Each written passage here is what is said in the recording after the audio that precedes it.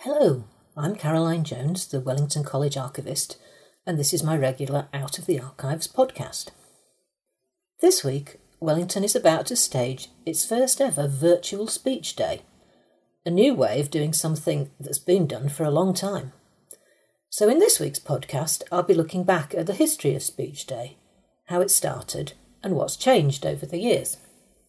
When Wellington first opened in 1859, a speech day, or something like it, was already an established tradition at many of the existing public schools in England. In these older schools, it seems to have grown out of the custom of the school's governors or other authorities periodically visiting to check whether everything was being run as it should be, and whether the students were being educated satisfactorily. For example, at Abingdon School, an annual visitation was instituted in 1563 and was to see whether the boys do profit by their learning or not. At Rugby, the trustees visited the school 4 times a year to inspect it. By about 1700, the summer visit had become the most important, and the pupils would compose and recite Latin and English verses in order to show off their learning to the trustees. These were the original speeches, not what we now think of, the speeches by the Master, Chair of Governors and so on. That comparison to Rugby is useful because the first Master of Wellington, Edward White Benson, had previously been a teacher at Rugby, so perhaps it's fair to assume that he modelled Wellington's speech days on what he'd seen there. In the college archives, we actually have Benson's own handwritten notes for the very first speech day, held on Monday, June the 20th, 1859, only 6 months after the school had opened. They show that the day included 2 chapel services, morning and afternoon, as well as a prize-giving ceremony, and cheering on the terrace after tea. I'm not quite sure who or what they were cheering. It's likely that this first speech day was pretty small. After all, there were fewer than 100 boys in the school, and in those days it was much less common for parents to attend. Don't forget, many of the parents would have lived a long way from college, and travel was not as quick or easy as it is now. But the day would be attended by some of the governors and other distinguished visitors. Over the next year, Edward Benson devoted a lot of effort to persuading the governors and other high-profile benefactors to give prizes to the school. The most famous of these, the Queen's Medal, was first awarded the next year, 1860. By 1861, we have a printed list of the various prizes on offer. And we know that at least 3 of these have been awarded ever since and are still awarded today. They're the Queen's Medal, the Prince Consort's History Prize, and the Earl of Derby's Prize for French. Since then, of course, many more have been added, as you'll see if you glance through the programme for a modern speech day.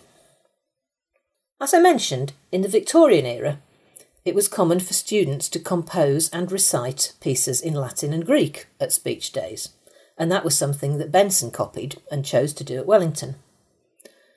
In the archives, we have a copy of the first Greek iambics ever done in Wellington College. They were prepared by student Charles Tyrwhitt Drake for Speech Day 1860. These public readings in Latin and Greek were a core part of Speech Day up until the 1890s when they were axed.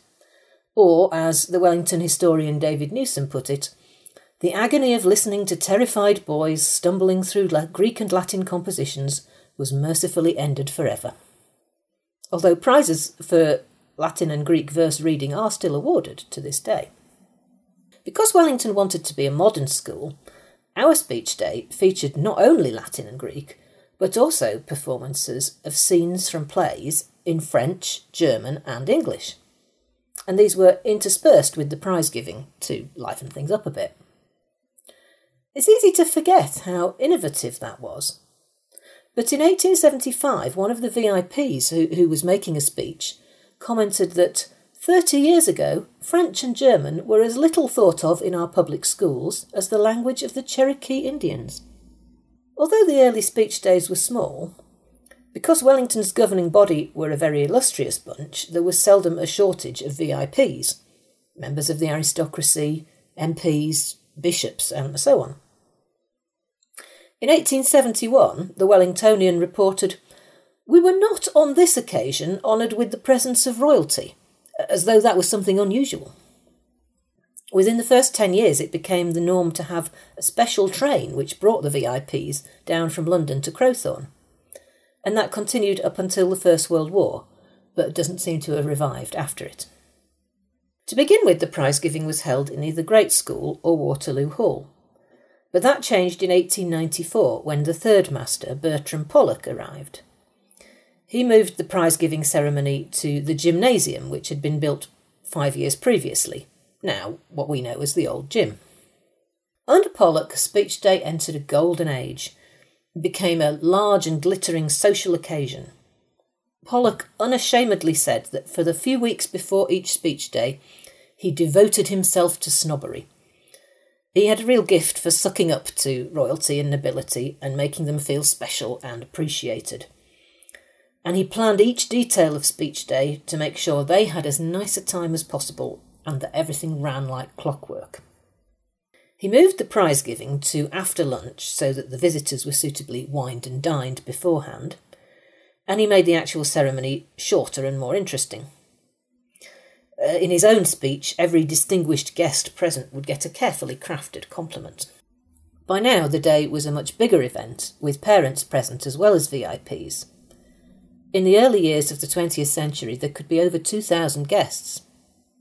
The most important visitors would be treated to a lavish lunch at the Master's Lodge, while parents would lunch with their children in one of the halls. Tents and marquees on Turf and South Front would serve tea, cakes and fruit during the afternoon. Bertram Pollock's greatest triumphs came during the reign of King Edward VII. Edward had been president of the college since 1864, and so he'd quite often visited on Speech Day then, while he was Prince of Wales. But Pollock managed to persuade him to come 3 times during his 9 years as king, in 1904, 07 and 09. These remain the only times that a reigning monarch has visited on Speech Day. In 1904, the King and Queen didn't attend for the whole day. They arrived about 4:30 p.m. They drove along the kilometre past hordes of spectators and arrived at Great Gate, which was adorned with a pretty pavilion in broad bands of the Wellington colours of pale blue and gold. And there the King and the Master gave short speeches. The King presented that year's King's Medal before the King and Queen toured the college and took tea at the Master's Lodge. In 1907, the King and Queen came again. Plus, we're told, the Prince and Princess of Wales, and no less than 5 other royal personages, and a large and exceptionally brilliant general company. Again, the King arrived about 4 o'clock. He opened the new dining hall, i.e. the current dining hall. He presented the King's Medal and what was then a new prize, the Toy Challenge Trophy, which has been presented ever since to the house with the highest academic achievement. The royal party then went to the chapel where there was a short service, and the King unveiled the Boer War Memorial, before again having tea. The 1909 visit was the biggest of all, because 1909 was the college's 50-year anniversary, so it warranted a special celebration. In the archives we have pages of typewritten notes by Pollock, the Master, full of little details to ensure that everything went smoothly. You can tell they're very personal because he talks about my house, my garden, and so on. This time the royal party actually came for lunch in the Waterloo Hall, which at that time was called the Royal Room. Dr. Pollock brought in waiting staff from Harrods to wait at the tables, and his notes even include instructions on what should be done with drunken waiters. He also sent over to Windsor Castle to get the recipe for the King's and Queen's favourite summer drink. We have that in the archives as well. After lunch, the King and Queen attended the prize-giving ceremony in the new dining hall and had a short service around the foundation stone before leaving. It's an interesting point that during this golden age, Speech Day was actually cancelled 4 times between 1900 and 1910. Twice, this was because the college's vice-president had died shortly before the big day. Firstly, the Duke of Wellington, and later the Earl of Derby. On the other two occasions, it was because of the death of the monarch, Queen Victoria and then Edward VII. Although in the case of the Queen, she actually died in January, 5 months before Speech Day, not immediately before.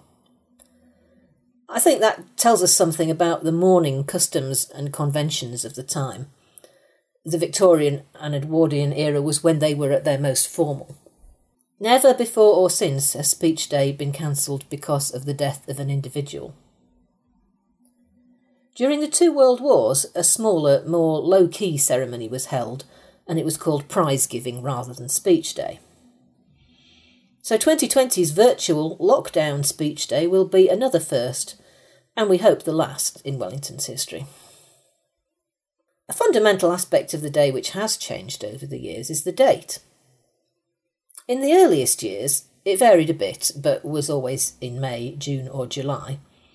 But quite quickly it became established as Waterloo Day, the 18th of June. Of course, very appropriate because of the school's connection with the Duke of Wellington. So, from 1870 or earlier, right up until the First World War, Speech Day was held on the 18th of June, unless that was a Sunday, in which case it would be one day earlier or later. There were frequent lamentations at the time that this caused it to clash with Royal Ascot Week, meaning that many of the fashionable guests had to make a choice which one to attend. After the First World War, it seems to have been standardised to a Saturday, so whichever was the closest Saturday to the 18th of June. From 1953, it was moved a week or so earlier, because the new A-level examinations came in and they were earlier. So it was held any time within the first 2 weeks of June, until 1988 when it moved to May, the Saturday of the late May bank holiday, where it's been ever since. I think that might be because the college started having a proper half-term holiday at that time, rather than just a long weekend following Speech Day. The venues also changed over the years. Basically, it seems to have been one long search for a room that was big enough. As we've seen, Waterloo Hall, Great School, the old gym and the dining hall have all been used. Then, in more recent years, the Christopher Lee Theatre and the Newsom Sports Hall. For most of the 20th century, no room was big enough for all of the students plus their guests, so only a limited number of students and families were at the ceremony, mostly the prize winners. The Master Anthony Selden wasn't happy with that arrangement, so for a few years 2 ceremonies were held one after the other so that everyone could attend.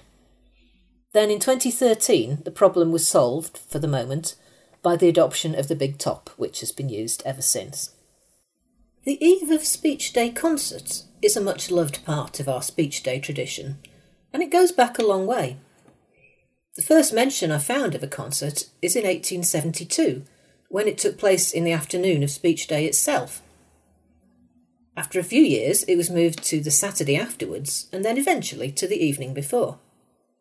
In 1884, the newly written school song, the Carmen Heroidum, was sung at the concert for the first time, and it soon became the traditional way to end the evening.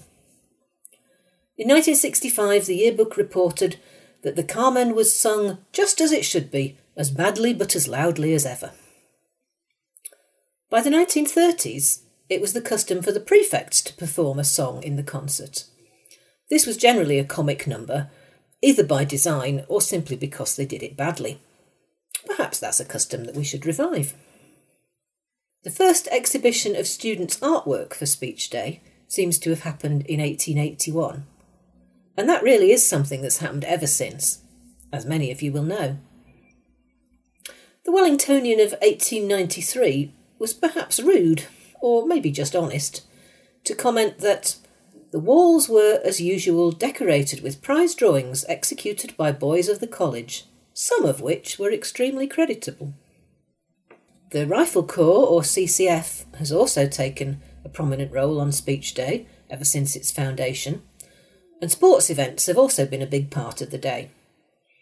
For a long time, gymnastics displays were popular, and the school would compete against Old Wellingtonians at cricket, shooting and swimming. A special and unique part of Speech Day is, of course, call-over. Call-over is really just Wellington's name for taking the register, and as such it's part of the daily life of the college. It still happens daily within the houses. But in the 19th century, the whole school assembled each afternoon in one of the quads for call-over by the master. The first time it's mentioned in connection with Speech Day is in 1906, when the yearbook records that after the speeches, the company attended the calling over in the back quadrangle. Gradually, it seems to have become part of the fabric of Speech Day, and by the 1960s it's described as the traditional end to the day. After that, a whole school call-over gradually ceased to be a regular part of school life, and just became particularly associated with Speech Day. By 1999, call-over had moved to South Front, where it continues to be held each year, until now, of course. But I think it's a very special part of the Wellington tradition, and I do hope to see it back again next year. That's all from me this week. For those old Wellingtonians listening, I hope this has brought back a few memories.